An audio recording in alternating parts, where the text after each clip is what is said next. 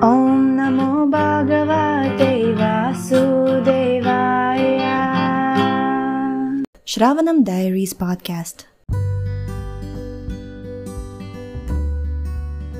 Hare Krishna everyone, we're continuing to read the Bhagavad Gita as it is, the book by His Divine Grace Srila A.C. Bhaktivedanta Swami Prabhupada, Chapter 3, Karma Yoga, Text 37. Shri Bhagavan Uvacha Kama Esha Krodha Esha Rajo Guna Samudbhava Mahashano Mahapapma Vidyenam Iha Vairinam. The Supreme Personality of Godhead said, "It is lust only, Arjuna, which is born of contact with the material mode of passion and later transformed into wrath, and which is the all-devouring sinful enemy of this world." Wow. As you remember, yesterday we stopped at a cliffhanger where Arjuna asked the Lord that why is it that one is impelled to sinful acts, even unwillingly, as if engaged by force? And today Krishna replies, it is lust only. So, purport by His Divine Grace. When a living entity comes in contact with the material creation, his eternal love for Krishna is transformed into lust.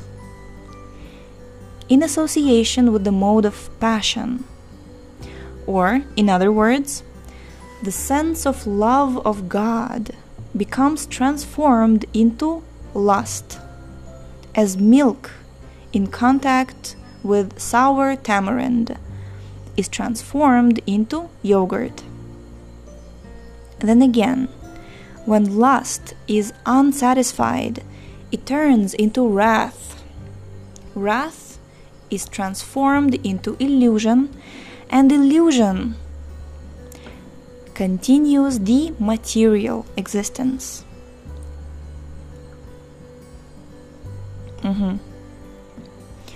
Therefore, lust is the greatest enemy of the living entity, and it is lust only which induces the pure living entity to remain entangled in the material world. Wrath is the manifestation of the mode of ignorance. These modes exhibit themselves as wrath and other corollaries. If, therefore, the mode of passion, instead of being degraded into the mode of ignorance, is elevated to the mode of goodness by the prescribed method of living and acting, then one can be saved from the degradation of wrath by spiritual attachment. Wow, this is such an important formula actually. Srila Prabhupada is giving here that this lust, which is the mode of passion, if it is elevated to the mode of goodness by the prescribed method of living and acting, you develop spiritual attachment, and you're saved from the degradation from lust into wrath, meaning to anger and frustration. Okay, next. The Supreme Personality of Godhead expanded Himself into many, for He is ever-increasing spiritual bliss, and the living entities are parts and parcels of this spiritual bliss. They also have partial independence, but by misuse of their independence, when the service attitude is transformed into the propensity for sense enjoyment, they come under the sway of lust. This material creation is created by the Lord to give facility to the conditioned souls to fulfill these lustful propensities. And when completely baffled by prolonged lustful activities, the living entities begin to inquire about their real position. This inquiry is the beginning of the Vedanta Sutras, wherein it is said, Atato Brahma Jigyasa. One should inquire into the Supreme. And the Supreme is defined in Srimad Bhagavatam as Janmadyasya Yatonvayad Itaratascha, or the origin of everything is the Supreme Brahman. Therefore, the origin of lust is also in the Supreme.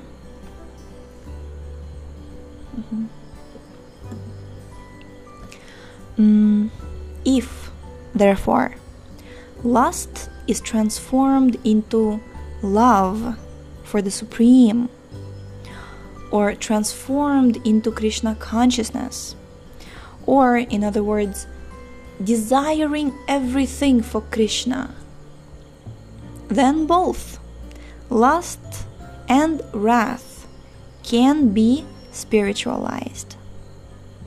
Hanuman, the great servitor of Lord Rama, exhibited his wrath by burning the golden city of Ravana. But by doing so, he became the greatest devotee of the Lord. Here also, in Bhagavad Gita, the Lord induces Arjuna to engage his wrath upon his enemies for the satisfaction of the Lord. Therefore, lust and wrath, when they are employed in Krishna consciousness, become our friends instead of our enemies. Jai. Text 38. Dhumena vriyate vahnir yatha darsho malena cha yatholbena vrito garbhas tathatenedam avritam. As fire is covered by smoke, as a mirror is covered by dust, or as the embryo is covered by the womb, the living entity is similarly covered by different energies of this lust. Purport. There are 3 different degrees of covering of the living entity by which his pure consciousness is obscured. This covering is but lust under different manifestations, like smoke in the fire, dust on the mirror, and the womb about the embryo. When lust is compared to smoke, it is understood that the fire of the living spark can be a little perceived. In other words, when the living entity exhibits his Krishna consciousness slightly, he may be likened to the fire covered by smoke. Although fire is necessary where there is smoke, there is no overt manifestation of fire in the early stage. Right? In the beginning there's just smoke and a couple of sparks, and then slowly the fire becomes bigger and the smoke. Okay, this stage is like the beginning of Krishna consciousness. The dust on the mirror refers to a cleansing process of the mirror of the mind by so many spiritual methods. The best progress, the best process, is to chant the holy names of the Lord. The embryo covered by the womb is an analogy illustrating a helpless position, For the child in the womb is so helpless that he cannot even move. This stage of living condition can be compared to that of the trees. The trees are also living entities, but they have been put in such a condition of life by such a great exhibition of lust that they are almost void of all consciousness. The covered mirror is compared to the birds and beasts, and the smoke-covered fire is compared to the human being. In the form of a human being, the living entity may revive a little Krishna consciousness, and if he makes further development, the fire of spiritual life can be kindled in the human form of life.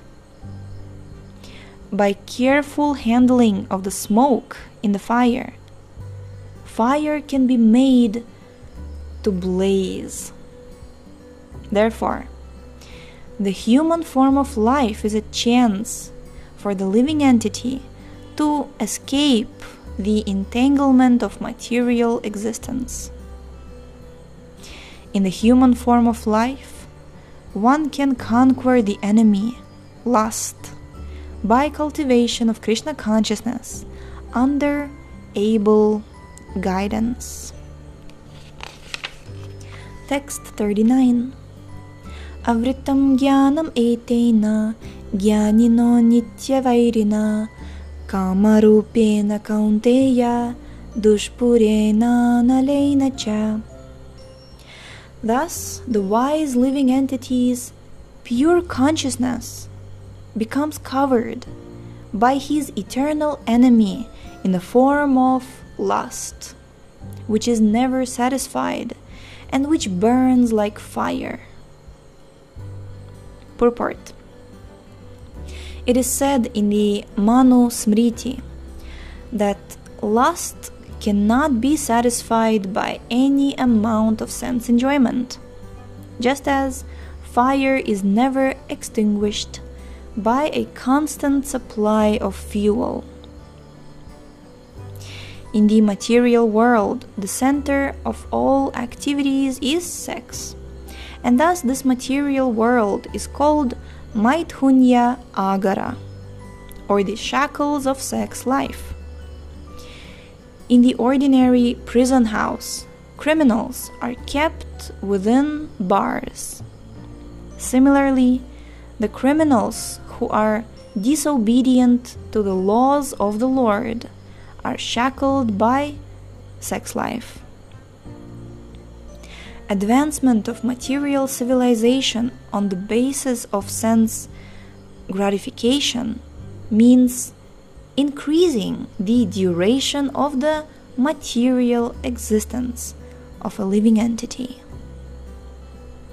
Therefore, this lust is the symbol of ignorance by which the living entity is kept within the material world. While one enjoys sense gratification, it may be that there is some feeling of happiness, but actually that so-called feeling of happiness is the ultimate enemy of the sense enjoyer.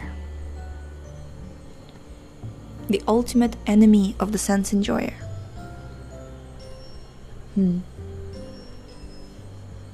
mean, also considering the fact that how much more happiness is there in spiritual life, and how much bliss and ecstasy is in experiencing love of Godhead, right? In the first verse we read that our natural propensity is to love the Lord, but that is transformed into lust. Lust is like perverted love, and that's happiness we receive in this perverted love, in lust, is the enemy of ours, because it blinds us basically, right? Okay, last verse about the places, the sitting places of the lust. Text 40. Indriyani manobudhir asyadhishtanam uchyate etairvi moha yatyesha jnanam avritya dehinam. The senses, the mind, and the intelligence are the sitting places of this lust. Through them, lust covers the real knowledge of the living entity and bewilders him.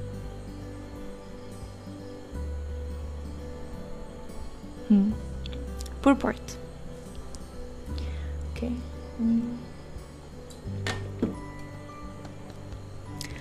The enemy has captured different strategic positions in the body of the conditioned soul.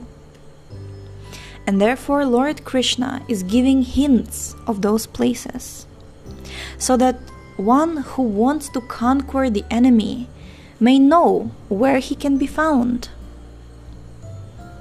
Mind is the center of all the activities of the senses, and thus when we hear about sense objects, the mind generally becomes a reservoir of all ideas of sense gratification, and as a result, the mind and the senses become the repositories of lust.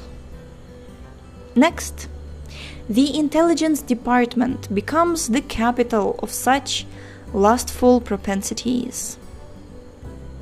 Now, important point. Intelligence is the immediate next door neighbor of the spirit soul. Later on, there will be a verse which will describe that. First, there's the matter, higher than the matter senses, then the mind, intelligence, and then the spirit soul. So here, Prabhupada says intelligence is the immediate next door neighbor of the spirit soul. Okay, lusty intelligence influences the spirit soul to acquire the false ego and identify itself with matter, and thus with the mind and senses. So lusty intelligence influences us, and we no longer feel ourselves as the spirit soul, as part and parcel of Krishna, as Sachitananda, as eternal, full of bliss and knowledge. We think that we are this body, we are this matter, we are this mind, we are the senses. Okay. The spirit soul becomes addicted to enjoying the material senses and mistakes this as true happiness. This false identification of the spirit soul is very nicely explained in the Srimad Bhagavatam 10.84.13. Yasyatma buddhi kunape tridhatuke svadhi kalatradishu bhauma ijadhi yatirtha buddhi salilena karhichi janyeshvabhigyeshu saeva gokhara. Quote, a human being who identifies this body made of the three elements with his self, who considers the byproducts of the body to be his kinsmen, who considers the land of birth worshipable, and who goes to the place of pilgrimage simply to take a bath, rather than meet men of transcendental knowledge there, is to be considered like an ass or a cow. Unquote. Okay. Okay, we're going to stop here for today, but tomorrow Krishna will be describing how how to curb this great symbol of sin, which is lust, how to slay this destroyer of knowledge and self-realization. And then there will be this verse that I mentioned today about the gradation of like the senses, the mind, and then what is higher up and higher up. And then, oh, very, very important points. Oh, tomorrow we're finishing chapter 3. Okay. Tomorrow will be the conclusion of this topic. So, yes, thank you so much for tuning in today. The link to this book is in the description. Please check out our website, shravanamdiaries.com. Read these books along with us and share them with all of your friends. And we shall see you tomorrow. Hare Krishna. Hare Krishna, Hare